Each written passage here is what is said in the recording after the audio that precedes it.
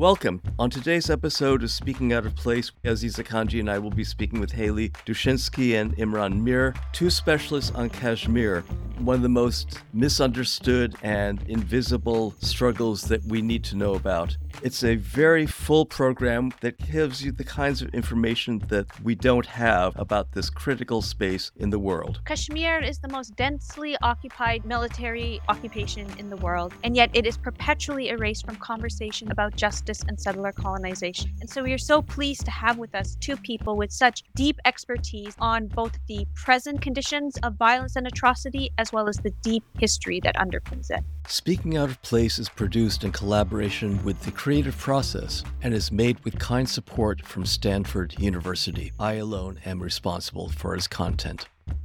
So thank you for being here. I'm wondering if you could give us like a short history of modern Kashmir so that our listeners understand this unusual situation. Tell us about the plebiscite that's never happened and how we got to where we are now. Thanks, David. It's a complex history, but in really brief terms, I think the key thing to understand about Kashmir is that it is a place that was never decolonized and it was recolonized in what is a nominally post-colonial world. So in essence, the modern version of this stems from a concession arrangement whereby the British concessioned the territory, its people, and its resources to a brutal Hindu supremacist warlord who imposed a regime of official discrimination and repression that was characterized by state violence and forced slavery. And in response to that, there arose a rights movement that sought democratic rights, self-determination, dignity more broadly, economic rights, etc. But also had an anti-supremacist aspect to it because it was a population that was 97+% Muslim who were considered to be outcasts, untouchables,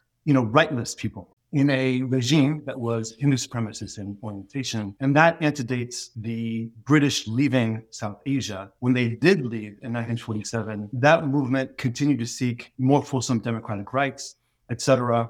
This dispute became a dispute at the UN, which you're referring to, David, on January 1, 1928. India brought the dispute to the Security Council. The Security Council's view, as problematic a body as it is, was that this dispute was to be settled by a free and democratic plebiscite or referendum. Both India and Pakistan, who were the two parties at the Security Council to that dispute, agreed to that position. Since 1948, there has neither been a plebiscite, nor has there been the recognition or defense of the human rights that were also called by the UN Security Council, even though these are obligations of international law independent of the Security Council saying anything or doing anything. And in Kashmir, there was this ongoing movement that dates from that pre-colonial, if you will, period, although, as I said, this is a colonial reality throughout. And that movement continued to call for democratic rights, the right to express one's views freely, the right to assemble, the right to have some modicum of justice when violations occur, the right to self-determination, among many other things. That movement has been severely repressed throughout the period. There have been grave human rights violations throughout the period since 1947. In Indian administered Kashmir, which is the region that we're talking about, there was a major inflection point in 1989 in terms of the gravity of the violations. There's a broad effort in 1987 to seek democratic representation in Kashmir. The result is the people that organize, the political parties that organize that call, they are detained en masse, they are tortured en masse, and there emerges a small armed wing of this rights-based movement. The Indian state's response is a war on the civilian population, which leads to 3 decades of severe human rights violations and widespread crime against humanity in this territory. And then there was another inflection point in 2019, which was basically ideological orientation and is the imposition of a new type of repression in this very repressed place. That repression is oriented towards the total disempowerment and domination of this local population. I think what is fairly described as a Hindu fascist project in this territory. I'll just add that this is the 75th anniversary of the UN Security Council's recognition of Kashmir as an international dispute. And along with Palestine, Kashmir is the longest running unresolved dispute on the agenda of the Security Council. And looking back at this period of time in 1947, when India and Pakistan were gaining independence, the princely state of Jammu and Kashmir at that time had several options available to it. It could become independent, it could accede to India or to Pakistan. And the Maharaja of the princely state at that time signed instrument of accession for union with India that was viewed as a temporary arrangement. And this was a period, of course, of great instability and warfare across the subcontinent, as well as in the princely state and the surrounding areas. On the basis of the temporary nature of the instrument of accession, when India issued its constitution in the 1950s, it included a really important article in the constitution, Article 370, that served as a register of the unresolved nature of Kashmir's accession and the unresolved nature of the Kashmir dispute in the wake of the UN Security Council resolution. And this Article 370 does a number of things, but it provides a degree of autonomy to the state of Jammu and Kashmir in India. Again, as a register of the international nature of the dispute. Now, the government of India across decades has chipped away at Article 370, but still, up until 2019, Article 370 continued to exist as a marker of the different nature of the state of Jammu and Kashmir. The abrogation in August of 2019 was very significant in this respect. And I just wanted to set the stage a little bit for our discussions later in the podcast of the abrogation. The abrogation of Article 370 has now put Kashmiri lawyers and scholars and activists in kind of a difficult position of advocating against the repeal of Article 370, which guaranteed the state's union in India, even though it was viewed as temporary. Article 370 was problematic itself, but now the elimination of it itself is problematic too. So there's kind of a paradox around Article 370 and its abrogation. One of the things to understand about Article 370 in India's constitution as it relates to Kashmir is that those constitutional provisions are illegalities that are actually recognized as being illegal at the time they're put in place, built on antecedent illegalities, including the instrument of accession that Haley referenced. But you have this continuous regime of violations and the legalization of those violations. And so you're, in a way, drowning in violations and looking for some measure of hope, accountability, something in this context. And so I would describe people's efforts at trying to defend Article 370 as, seeking some modicum of something to hold on to, although it itself is a violation and has resulted in widespread violations in Kashmir. This has all happened under UN auspices, which is really fascinating. And one of the ways that Kashmir is differentiated from any other situation that I know of, there is a parallel in Palestine, and those two histories are actually connected in several ways. But Kashmir is actually different in several ways. And I think it's interesting to think about Kashmir as a bridge back to that moment of the foundation or reconstitution of the international order in a post-World War II period. If you look at the world through Kashmir, it's very clear that those commitments, those things that we all generally hold to be true, things like human rights as this compulsory thing, this mandatory thing under international law, these commitments are completely hollow. And I think that's really significant for people to appreciate. I mentioned Kashmir as this place of ongoing coloniality in a nominally post-colonial world. It has so much to say about the systematic and systemic injustice and unfairness and the lies, if you will, that perpetuate the order that we have. It's a very interesting case in international history. I mean, we're all actually speaking from land that is colonized, indigenous land. And so perhaps Kashmir is one of the most visible markers of an international legal order that continues to validate colonial arrangements of sovereignty, including on these lands that we're on, and that have even been built into the very instruments that are meant to redress violence against indigenous peoples, like the UN Declaration on the Rights of Indigenous Peoples, which continues to valorize the territorial sovereignty of existing colonial states. Thank you for providing this deep background context to what is constantly represented as a series of crises of violence in Kashmir without interrogating the underlying structural conditions of coloniality, which are themselves guaranteed to continue to produce crisis after crisis. When we were first discussing doing this podcast episode, it was in response to the arrest of two human rights defenders, Khurram Pervez and Irfan Mehraj, which we will return to. But since that time, we have had another crisis that has been calling for a response, and that your organization has called for a response to, which is the holding of G20 meetings in Kashmir and the attendant spectacle of the Indian government having campaigns of beautification and promotion of tourism on the site of ongoing atrocities, genocide, ecocide, torture, mass graves. Can you talk a bit about what the holding of these G20 meetings here says, not only about the Indian regime's program in Kashmir, but also about the willingness of the international community to collude in its whitewashing and greenwashing and quote unquote normalization? I think an essential thing is trying to see clearly. And when we try to describe the circumstance, speak clearly about that which is happening. Kashmir, and Aziza, you said, these ongoing crises, and it's true. I mean, there are crises, but a lot of what's happening is the state's description, which is predicated on disinformation. And what I would call, and Haley and I talk about this, organized lying. I feel like that notion is critical. It is the obliteration of reality and the manufactured production of a new reality that serve as a purpose of the powerful groups who are producing this type of disinformation. India is the president of the G20 this year. And as you said, Aziza, they have scheduled meetings happening this month in Kashmir. So as we said, this is occupied territory. It is a place that is in fact colonized. It is a place of widespread grave violations, and everybody knows it.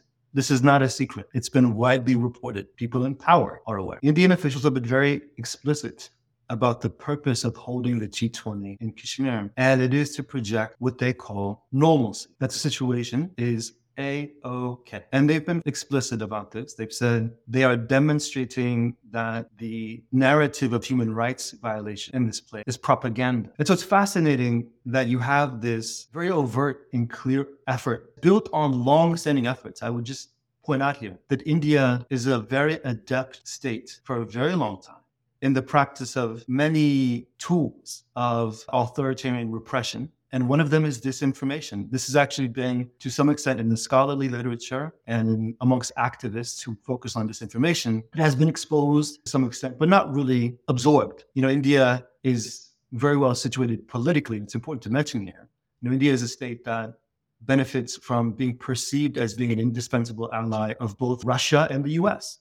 You will not find another state that benefits more politically than India from the circumstance of impunity. And so when Indian officials use the G20 actively to promote a narrative that is intended to obliterate a very repressive reality and to produce a new one, the response from the international community is very happy participation in that enterprise. I mentioned at the outset that we have seen, and it's not just 75 years. I mean, this goes back actually to the period that antedates the formation of the United Nations. But if we start from the Security Council resolutions in 1948, we have 75 plus years of grave violations under the auspices of the UN. At best, you see complicity through inaction by the international community. It's actually much worse than that. We don't need to go into all that here.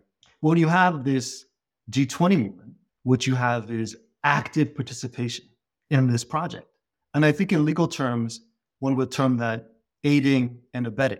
And aiding and abetting, as an aider or abetter, you are responsible for the violations of the party that you're aiding and abetting. And I think that, that is the case. Again, another way that Kashmir is differentiated, I think, from any other situation, practically, at least in my mind, this is a place that is completely cut off from the world. Nobody has access. The UN doesn't have access. International journalists don't have access. Human rights groups don't have access. This is not new. This is long-standing.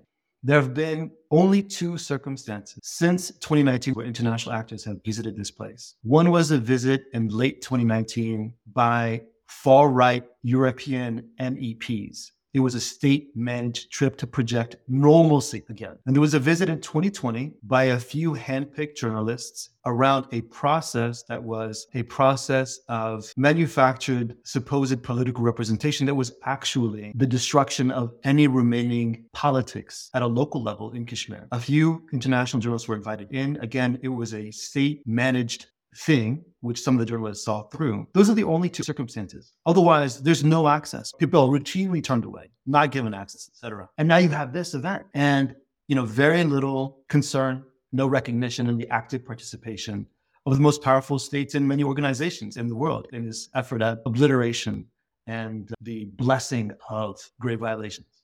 Haley? And if in your response, you could also talk about the Kashmir Scholars Consultative and Action Network's letter and the response to it. Thank you. Imran was speaking about India's disinformation campaigns. And I'll just add to that India is very aggressively and successfully positioning itself as a global leader. And it's doing this in a particular way. It's capitalizing on its policies of committing human rights violations in the name of security and counterterrorism in order to position itself as a leader and also the protection of human rights. And it's doing this in a number of ways. We're talking about the G20. We're looking ahead to that in the coming weeks. But just more generally, India is playing an active role as a member of the UN Human Rights Council. It sits on the UN committee that regulates which international NGOs have consultative status and access to the UN. It just finished a 2-year term as an elected member on the Security Council. It held the presidency in December of 2022. And during this period of time, when it was holding presidency of the Security Council, it hosted an international congress in Delhi leading to this Delhi Declaration, specifically on countering the use of new and emerging technologies for terrorism. Now this year, it's presiding over the G20 and holding these meetings, especially with themes of security and counterterrorism across India, including in Kashmir. Just to give you an example of you almost have a feeling like you're looking through the looking glass backwards when you're trying to work through this. In February, at the Human Rights Council, the External Affairs Minister submitted a statement at the UN saying that the international community must demonstrate zero tolerance towards terrorism. And in fact, he said that terrorism is the most indefensible violation of human rights. So this is how these concepts become twisted. And I can also say a few things about the current way in which India is using its primary counterterrorism law to judicially harass, to incarcerate, and to prosecute human rights activists in Kashmir. Khurram Parvez is the leading human rights defender in Kashmir. He is one of the primary activists who's associated with an organization called the Jammu and Kashmir Coalition of Civil Society, JKCCS. This is Kashmir's primary human rights organization. There are very few human rights organizations in the region. This is the only one that really operates locally, regionally, and globally. He's also the chair of a major organization called the Asian Federation Against Involuntary Disappearances, AFAD, and this is based in the Philippines. It focuses on enforced disappearance cases. For almost 2 decades, JKCCS has been operating as an internationally respected human rights documentation center and a key civil society institution in Kashmir. It has published a number of vitally important reports. Just since 2009, buried evidence, alleged perpetrators, structures of violence, torture. Its last major report was called Kashmir's Internet Siege, and that came out in August 2020. These reports are incredibly meticulous. They're very rigorous. They document the ongoing human rights abuses in Kashmir. JKCCS has also trained students. It's collaborated with scholars, and it's forged alliances, solidarities with civil society groups across Asia and internationally. And these reports have been vitally important for providing information to global bodies that monitor the human rights situation in Kashmir. They've been important for the UN Office of the High Commissioner for Human Rights, European Parliament, the U.S. State Department, the UN Special Procedures Mandates. The independent experts have all relied on these reports coming from JKCCS.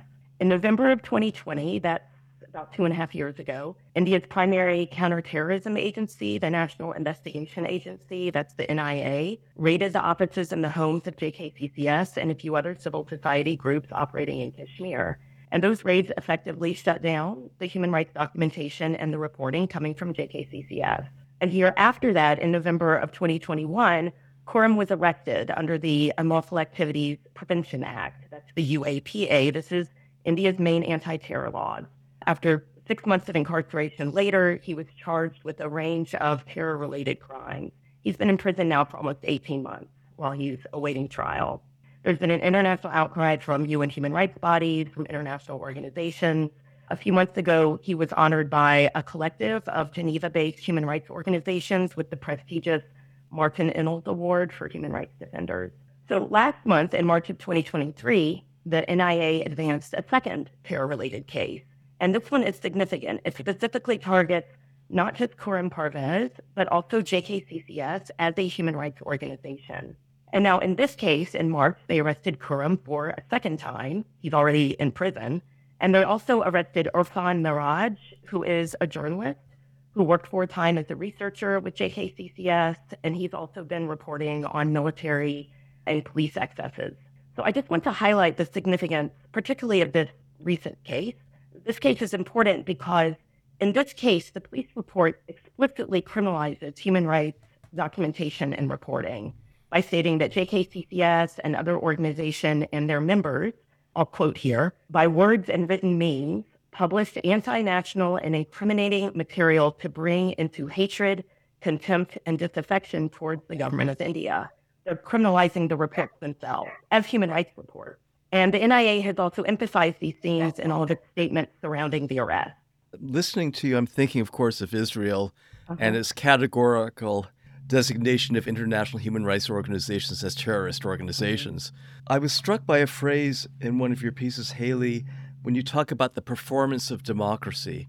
And I'm thinking it's really important for an international audience to understand the difference between the performance that we're getting and the reality on the ground. So could you give us some examples of this performance that you're talking about that might otherwise pass unnoticed, and then show what's really happening underneath the surface? And a second question in that topic would be, why are we so gullible? Why are we so ready to suspend disbelief and accept the performance? Well, I think that this case against Corin Pervez, JKCCS, human rights defenders, as well as so many similar kinds of cases against Kashmiri journalists, scholars, students, Kashmiri political leadership, popular political leadership.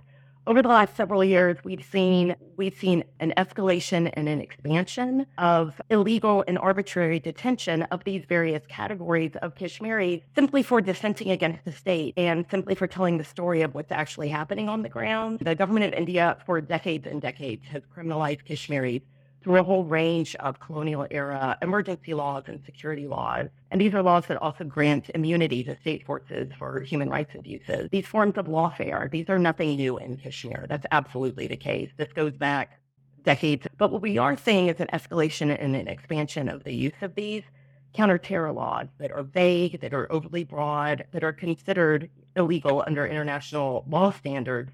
The use of them to intimidate and to threaten and to criminalize journalists, scholars, lawyers, activists, and political leaders. And so all of this is happening in the name of security and in the name of counterterrorism, right? So I think that this is how India is very successfully projecting this facade of normalcy and this performance of democracy to the international community by actually using these very patterns of arrest and illegal and arbitrary detention to erase, to silence, to eliminate Kashmiri dissent, and then to use that as the basis for them bolstering their reputation and image to the international community as a country that is really successfully handling the problem of terrorism, is protecting national security, and is promoting the human rights of its people. You mentioned that India is now on the UN body responsible for accrediting organizations that have status at the UN. And we know also how assiduously India has been stamping down on NGOs and other independent organizations. Do we know of any cases where a denial of status to an organization at the UN seems to have perhaps been based on India's intervention? Imran or Haley? Remember, I couldn't tell you off the top of my head, Aziza, the names of the entities, but it's widely understood by people working in civil society in India and those who otherwise find themselves under Indian authority that it's impossible to achieve these things. And it's not, to be clear, this is kind of going in a slightly different direction, but we think about these mechanisms like the UN and how it operates. It's a multilateral body. And so it's doing the work of states, which is deeply problematic. You even think about the disposition of international law. It presumes that states are good actors. I mean, it is a horrible presumption. And so you see other states, for example, China. I mean, like there are Tibetan groups, for example, who for decades have been trying to get ECOSOC status to be recognized at the UN and haven't been able to. The same is true for groups that are coming from India. In the case of Kashmir, there's a kind of not a UN-facing thing, but I think an interesting thing to kind of bring out. There is such a thing as a best practices of authoritarianism. And what you see is that states collaborate actively, and then they're also learning from each other passively.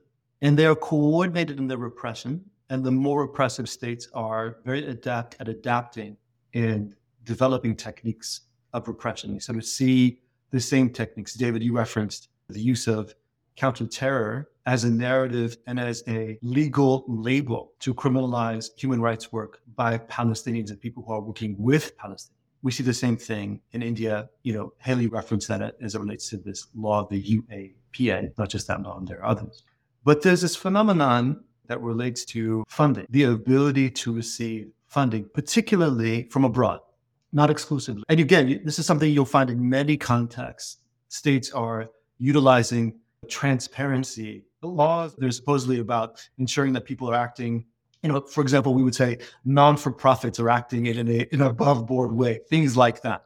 What they are used for in practice is to starve and then criminalize any work that the state deems to be disfavored. It's interesting in the Kashmir context, what you find, if we take one step back and we think about systems like law or institutions like law, they are just or fair if the greatest privilege is given to the least empowered. And what you find is that these institutions like law are used to systematically disempower those who are already disempowered, but in a place like Kashmir to actually destroy people who are disempowered. And so you see the utilization of techniques of authoritarian repression in a place like Kashmir, which is this completely rightless and disempowered space. And then you sort of see the adaptation and then utilization of some of those techniques in India later. So, as an example, there's a regulation called the FCRA, which has to do with your ability to receive funds from abroad in India. Kashmiri groups have had the inability to obtain those permissions and move money for decades. The repression has gotten more severe over time. I mentioned that this is a place where there's no international access. For a strictly humanitarian project, you could not give money to someone in Kashmir today without subjecting people to criminal liability. That technique has been exported. It has been used in India. And you sort of seen the last few years in particular, there's any number of groups. And so a group like Amnesty International has faced persecution in India on this basis. And within the last few months, you had an organization like the BBC, that is the British Broadcasting Corporation, the quintessential colonial journalistic body, as it were. The last thing I'll say is, when you're talking about people like Kashmiris, Haley was referencing the narrative, the very successful and profound narrative of terror in Kashmir. To be very clear, there's not a problem of terror in Kashmir, and there's never been a problem with terror. Maybe it's a problem of Indian state terror, not Kashmiri terror. And part of the reason why it's very easy for it to be produced as a narrative is that the people we're talking about, if we're honest, they're Muslim. And there is already a deep association between people who are Muslim and the idea of terrorism. And that antedates, there is this sort of war on terror world that we live in today. And it's true in that context, obviously, I think, for anyone who's paying some attention. But it actually is a much older and deeper thing that goes back. But for purposes of our conversation, it is fascinating. Haley referenced this instrument of accession. It's a very interesting document in 1947 that purportedly, although it has no legal validity, purportedly the monarch, the sovereign, presumptive sovereign that was governing Jammu and Kashmir acceded to the Indian Union. It was conditioned on a plebiscite by its own terms. It was temporary by its own terms, et cetera, et cetera, et cetera. There's a cover letter to this legal instrument. And there's an offer letter and an acceptance letter. There's an offer letter from the Maharaja, the king, and there's an acceptance letter from India. And it's fascinating. One of the premises of that offer letter is that everything is great in Jammu and Kashmir. There's no problem here. My citizens love me. This is a man, the Maharaja, who's actually actively committing a genocide in his territory at that time. He says the problem is barbaric invaders from across the border, pointing to Pakistan. And that's the pretext, not true. That's the pretext for this instrument. There's an argument of self-defense. What in fact is happening at that time is the rights-based movement that I was talking about. People had risen up. Their villages in early 1947 had been torched. They had risen up. These were actually soldiers who had fought for the Brits, for the Allies in World War II, who had gone home and their guns had been taken away. And the Maharaja's troops are coming through and burning down their villages. And they go and buy arms in the private market and they rise up in rebellion against their king. These are the people that he is calling barbarian invaders. And it's this barbarism and the foreignness, because these are Muslims, that they're able to invoke. And it has widespread appeal. Who are they invoking this to? the UK and the US and other parties, it's an easy argument to make, and it's been made consistently throughout this period. You said Kashmir, I think it's really a litmus test and a revealer of so many of the paradoxes, contradictions, and violences that have been built into the international world order. So third world approaches to international law scholars like Frederic Maigret point out that what we now call quote unquote terrorism is really a recapitulation of the old international legal regimes that used to deal with once barbarians and savages, so-called people who are placed outside the international legal order. And so because they supposedly don't adhere to any rules, anything can be done against them. Now we call them quote unquote terrorists. Imran, you spoke about how the international regime has been built on a presumption of the goodness of states. And it seems like part of that is an assumption of the legitimacy of state violence, while anything that's outside of that or separate from that is then deemed quote unquote terrorism and can be dealt with using means that are called exceptional, but really when we look throughout history, what's called the exception really looks more like the norm. And it's only posited as a perpetual exception because so much of that colonial history has been erased. And so can you, both of you, perhaps we can start with Haley, speak about how the designation of what's happening in Kashmir as quote unquote terrorism really speaks to some deeper tensions and problems in international law in the way that violence is regarded and understood. Absolutely. I think, and as Imran has been discussing, the Kashmir dispute, the freedom struggle of Kashmiris really reflects the deeply problematic nature of international law, the challenges and complexities of international law. And as you're suggesting, the third world approaches to international law, the 12 scholarship really helps us understand the many ways in which imperialism has shaped the formation and the development of international law across time. It shows how these power differentials have shaped hierarchies of domination and exclusion in the international legal system during the colonial era and then across the post-colonial period, such that former colonies who were given the opportunity for independence in the era of decolonization were promised sovereignty, but not quite as much sovereignty as their former colonizers, and how in this way they were promised sovereignty in a system that was built to exclude them. So the 12 scholarship for me has really exposed the limits of these foundational international law concepts of sovereignty and self-determination and statehood. So we've seen all of this playing out in reference to Kashmir. What we've actually seen in this context is kind of an interesting twist on the 12 narrative, which is that India, as a formerly colonized nation, has now become deeply invested in asserting its own sovereignty in the international law system. And it's done this through ever more insistent proclamations of territorial integrity and ever more violent denials of the rights of indigenous and stateless people who live within its own borders.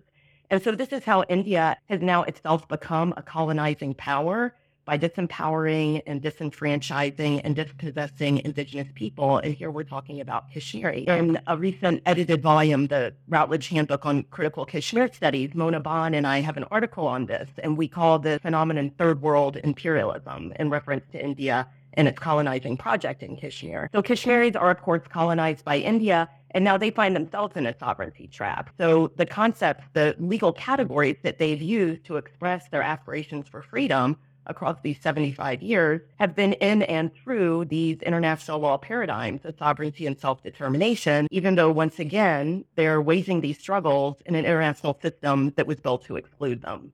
So this sovereignty trap has simultaneously opened up possibilities and simultaneously foreclosed those possibilities for freedom and justice across all of these decades. And so then I think the question is, what do we do with this? Once we recognize the failures of international law to provide this liberatory framework through which Kashmiris might defend and reclaim their land and their rights and their basic dignity, once we recognize that international law has in fact sustained the settler colonial occupation across time, do we abandon international law and do we abandon its promises of sovereignty and self-determination? Again, here I turn to the 12 scholarship, and the scholarship reminds us that international law can be reconstituted and fundamentally restructured differently, and that international law is itself always in the process of being reconstituted from below. Of course, international law is created by states. As we're talking about, the UN is a body comprised of state actors. But it's also created by lawyers and practitioners and scholars and activists and journalists and popular leaders. It's created by the voices and the actions of people and movement.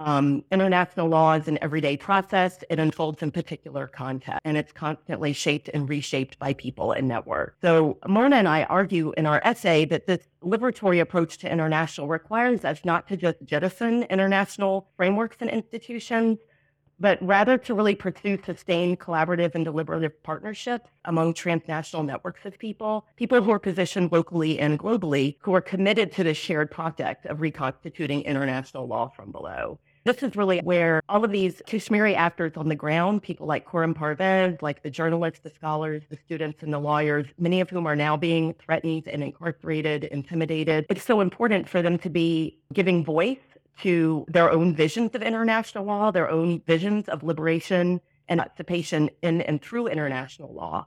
So for us, the struggle for Kashmiri liberation is also a project of reclaiming international law from below, and Kashmir can be seen as a vision for this possibility moving forward. So I just had one sort of extension of our discussion on terrorism, and I'm thinking aloud about my own question about gullibility. And I'm thinking that, the first nation that stepped forward after 9/11 to aid the United States in its war on terror was the Philippines. And they said, we have our own Muslims in the southern Philippine Islands. We understand this.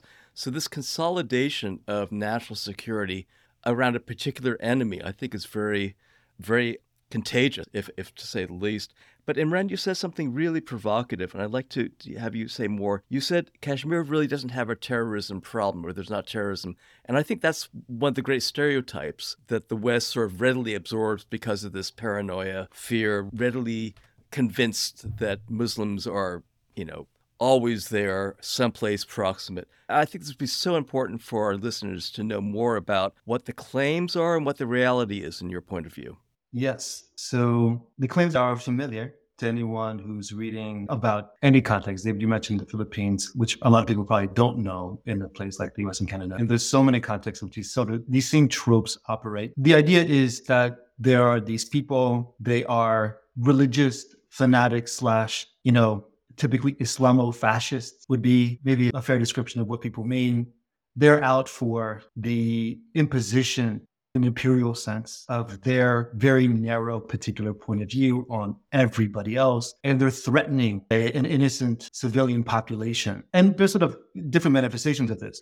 In the context of Kashmir, it's unclear in a way what was meant by that prior to 1989 and 90. It was a little bit of an abstract argument, and it went to the point that I tried to make without going too deep into this history about 1947, and the claim that the problem here was foreign invasion by these barbarians from across the way. India invoked an argument of self-defense, and basically the argument went like this: if we don't hold the line here, these people are going to come across and ravage this homeland of ours that we've just created as this post-colonial state. And again, in fact, what was happening is that you had an indigenous, rights-based, anti-colonial, pro-rights, anti-supremacist struggle that was happening. People defending their homes. And this is the way that they were labeled. And that trope did a lot of work for India at that time. In 1989 and the 1990s, I mentioned that the emergence of a small armed resistance. So there's a broad Kashmiri resistance. It's long-standing and ongoing. It is primarily civic in nature. There's civil society organizing, etc. And there have been a few moments, and this is one, where you had the emergence of an armed wing, shall we say, relatively small. The explicit goal of the fellows who took up arms at the time was to force the international community to act on its commitments to Kashmir. And they would often, and still do, point to the UN Security Council resolutions as evidence. There are some 20 resolutions that sort of say, respect these people's rights, their right to free speech, assembly, etc., respect their right to self-determination. That's never happened. The reason why they did that is because there was a popular mass movement for democratic representation. There's never been a free and fair election in Kashmir. You're talking about democracy before. It's never happened. Democracy has been used as a device of authoritarianism in this place. Process democracy has been used as a device. So when that election was rigged and everyone that was involved was arrested and tortured, a small group decided to take up arms. And they became the perfect enemy. Keep in mind, this is a population that is 97+% Muslim. There's a few minorities. There's a very small Christian minority in this place. There is a small Sikh minority in this place.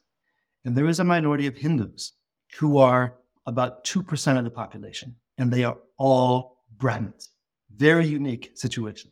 And there's a whole prehistory to this. We won't go into it. But in this 1947 and beyond context, not everybody, no group is uniform. But the broad thrust of the politics of Kashmiri Hindus is pro-India and anti-rights, anti-self-determination. This is a Brahminical group. In 1990, the claim is made. There is a governor installed by a Congress, which is a nominally secular nationalist government. There's a governor installed in Kashmir in January of 1990. That man is a Hindu supremacist. He's a BJP guy. The BJP is the party in India that is, widely understood as a Hindu nationalist party. That really should be called a Hindu supremacist, or if you will, a Hindu fascist party. This man is installed, and he very clearly declares war on the population writ large as a Muslim population. And one of the things that happens is you have, and this is a very contested history, there's never been proper investigation of anything because it's not allowed in places like Kashmir. But a significant number, not all, but a significant number of these Brahmins from Kashmir, known as Pandits, leave. And that is described in 1990 by some leading Pandit groups and groups aligned with them in India, particularly on the Hindu right, as the genocide of Kashmiri Pandits or the ethnic cleansing of Kashmiri Pandits. They were never forced to leave. They were never asked to leave, but they did leave. And that narrative became very powerful and actually is instrumental in the rise of the Hindu right writ large in India. It's one of the key issues. Kashmir actually figures disproportionately in the far right politics of Hindus in India. And this goes back and to the also time of transnationally, I think, too. And transnationally, yes. But coming back to your question about terrorism, this sort of the armed uprising or the armed bit of uprising coupled with this narrative of Hindu persecution is extremely potent ground. And again, when you look at people who are structurally subordinate, marginalized, unheard, again, you will be hard pressed to find a group that is worse off than Kashmiri Muslims, basically excluded from every conversation that matters. So that narrative of terrorism is just a very potent one. And in this context, it is just incredibly successful. The state, through its state-aligned nationalist media platforms, has started floating a new category of terrorists, a new category of what they're calling a separatist intellectual ecosystem. So using the phrase separatist terrorist ecosystem. JKCCS, they are locating at the heart of this ecosystem and are describing it as including international human rights organizations. They've named frontline defenders, specifically journalists, Kashmiri students who have gone overseas to university, and scholars who are publishing anti-national material relating to Kashmir. And this is a preposterous category, but it also builds on and it expands other quasi-legal categories that the military and the police have been deploying in Kashmir. And these actually show up in legal documents. For example, they've been categorizing business leaders as white-collar terrorists and journalists as narrative terrorists. These are actual categories that are being deployed in legal context in court documents. So when you ask the question, like, who are terrorists in Kashmir today, the answer is, according to the state, every Kashmiri is a terrorist, basically. There are poets who are being persecuted for being terrorists, graffiti artists, musicians, anyone. They may not even be specifically about the rights of Kashmiris, et cetera, but broadly any kind of dissent. So we're in a moment of enforced silence. And just to come back to it, that is operating transnationally in a very overt and broadening way. This is a resource-rich part of the world. We're talking about parts of the Himalayas that have only been partly, I think, explored from a geological perspective. But one of the resources that is foundational to this whole enterprise and its exploitation, also foundational to this enterprise, is fresh water. And I raise it because this is one of the many ways where the reality in Kashmir is a tremendous climate justice and climate catastrophe scenario as well. So zoom out for a second. There are 5 rivers that form the Indus Valley Basin. The Indus Valley Basin is the most critical in terms of import population that it supports, freshwater resource in the entire world. Those rivers flow out of Kashmir, and they have been dammed on both sides of the line of control by India and Pakistan for the production of hydroelectric power, which is a infrastructure program that results in myriad violations, the forced displacement of communities, the destruction of very sensitive ecology. When people protest these things, you see all kinds of consequent violations and the repression that those people face, etc. But on the Indian side of this equation, in Indian administered Kashmir, what we have seen over decades is the export of electricity produced from the rivers of Kashmir to the Indian national grid, and the sale back to the people of Kashmir at exorbitant rates of a small portion of that electricity. And if you're in Kashmir, even today, the electricity supply is highly erratic, particularly in the periods of time that electricity is most critical. So Kashmir is not a warm place, it's a cold place. And in the wintertime, you get typically, even these days, you get like a few hours at best, some days of the week. And so you sort of see this phenomenon where the fresh waters of Kashmir, these people's resources, are being used to serve the colonial master. And this classic sort of colonial situation of domination and exploitation is something that has so many manifestations and consequences. Metals and mining is a whole nother regime. The lithium story is one that, to be honest, the facts of which are fairly obscure at this point, at least for me. Like, it's not entirely clear what we mean, what kind of a deposit is this, etc. But we know that, like with so many other examples in Kashmir, this is a situs of further exploitation and abuse. But again, coming back to the point that we made before, it's also very important, the instrumentalization of it in the narrative of, you just mentioned it, green energy. Again, I mentioned hydroelectric power.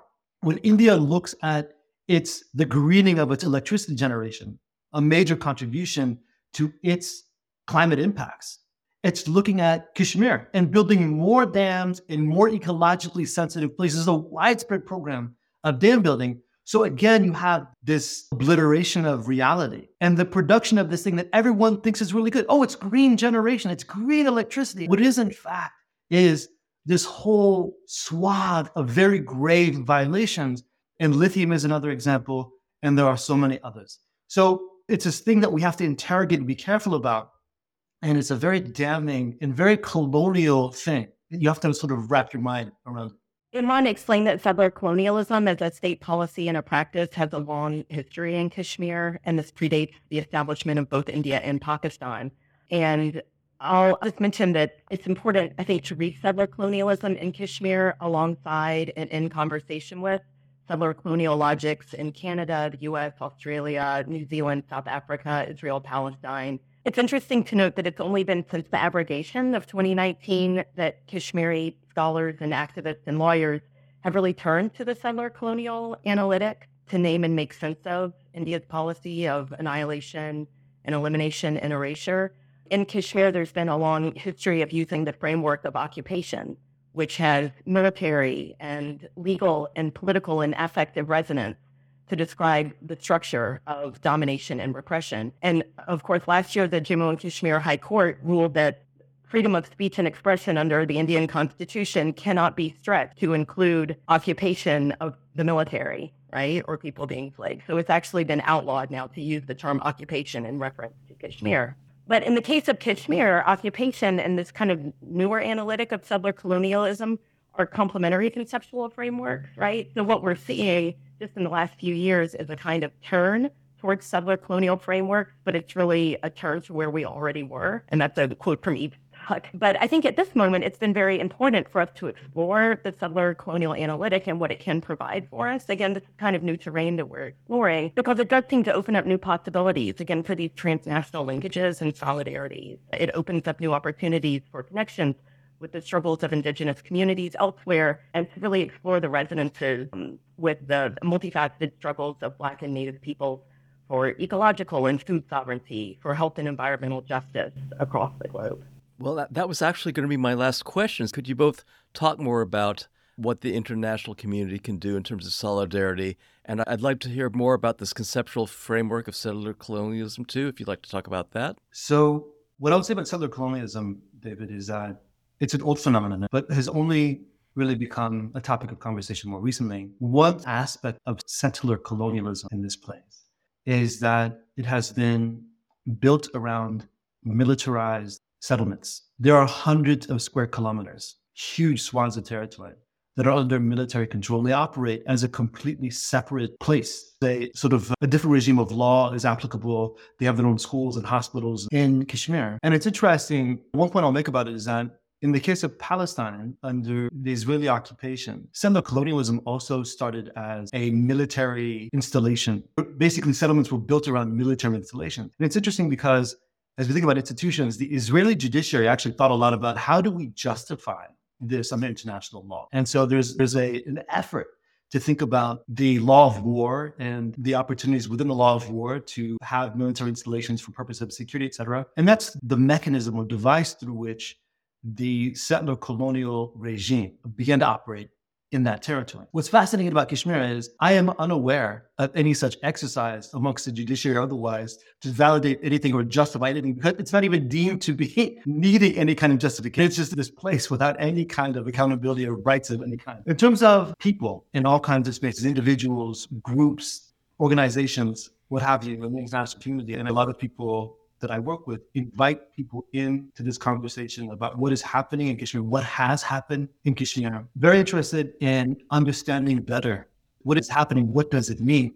Very interested in other people's perspectives on that, their ideas, interested in their tactics, their ideas about like, what can we do in the situation of structural disempowerment to do things better, differently, be heard, actually confront these lies, try and build towards some measure of accountability, et cetera. There are a number of organizations that are working in the global north on these issues. There are specific campaigns that are ongoing. So for example, we talked here about the G20. There is a campaign right now to protest the holding of the G20 meetings in Kashmir. That is being led by an organization called Stand With Kashmir. They have a whole campaign on that. So there are individual campaigns like that people can get involved with, but there are broader attempts to organize and do work programmatically at all kinds of levels that's within the nation state paradigm, at the UN, in scholarship and otherwise. And so there are financial resources that are always helpful. There are all kinds of ways. But I would say the biggest thing is inviting people in, asking people to get knowledgeable as much as they can about this context. We do really believe that it has a lot to say that's not just particular to this place. It says a lot about a lot of things that a lot of other people are seeing elsewhere.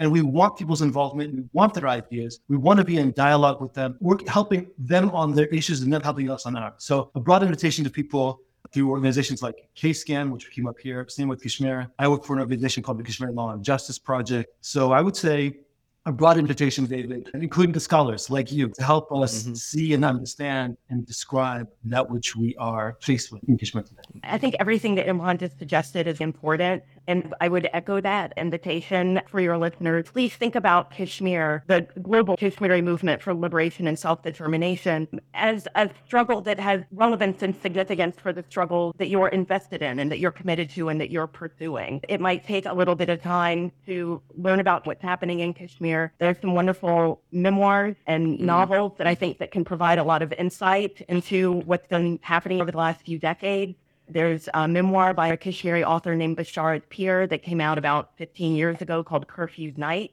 He tells the story of growing up in Kashmir in the 1990s. There's a series of novels by a Kashmiri author named Mirza Waheed. The Collaborator is the Book of Gold Leaves. He had a third novel of Kashmir that just came out in February of this year called Tell Her Everything. So if you're looking for some literature, if you're looking for some memoirs, the organizations that Imran mentioned, Stand With Kashmir, Kashmir Law and Justice Project, KSCAN, the Scholars Network. We produce and circulate information on Kashmir, on the human rights situation, on the larger kind of political issues online and through different kinds of media platforms. So I would just ask you to please think about the ways in which the Kashmir struggle resonates with the other kinds of struggles that you're invested in and committed to. Well, you've given me a wonderful idea for another program. I'd love to have you both back on to talk about culture and art, because I think that's another way to fight the disinformation campaigns with another set of media. I think it'd be wonderful. I mentioned novels, but of course, Kashmiris are also famous for poetry. And so even despite all the ugliness and violence, it's also important that we remember that Kashmir and the Kashmir people are also people of great beauty. And there's a lot of beauty in the struggle that's been produced as well. Yeah, I would say one of the overarching moral lessons that I was given as a Kashmir is that our effort is to do the beautiful in the face of the ugly. And that actually informs a lot of what you see people do, despite everything that they see. It's very hard for many people to understand, but literally it is a case that because of transnational repression, because of pervasive surveillance, Kashmiris are unable to speak for themselves. One of the things that people who are principled and thoughtful and learn just a little bit about the realities of Kashmir can do is actually speak for Kashmiris, speak with Kashmiris in terms of in solidarity with them, but speak for them where we can't speak ourselves. The only way that we get to systematic fairness and justice for more of it is by working transnationally. And I would say there is no place in the world that I know of that needs it more than Kashmir. I would just add that when you were talking, I was reminded of Cornel West's definition of the blues. He said, the blues is love in the face of catastrophe. So I want to underscore that. Thank you so much for spending the time with us and sharing your knowledge. It was really so inspiring and passionate. I hope that this will be transformative for people's understanding of Kashmir, inshallah. Yeah. Thank you again for the opportunity, David. Thank you both so much. We don't have many opportunities like this. Please take a moment to like this episode and subscribe to this podcast. This will help bring it to other people's attentions. You might also follow me on Twitter @PalumboLiu and let us know about any subjects you would like us to cover or people or groups you'd like us to interview.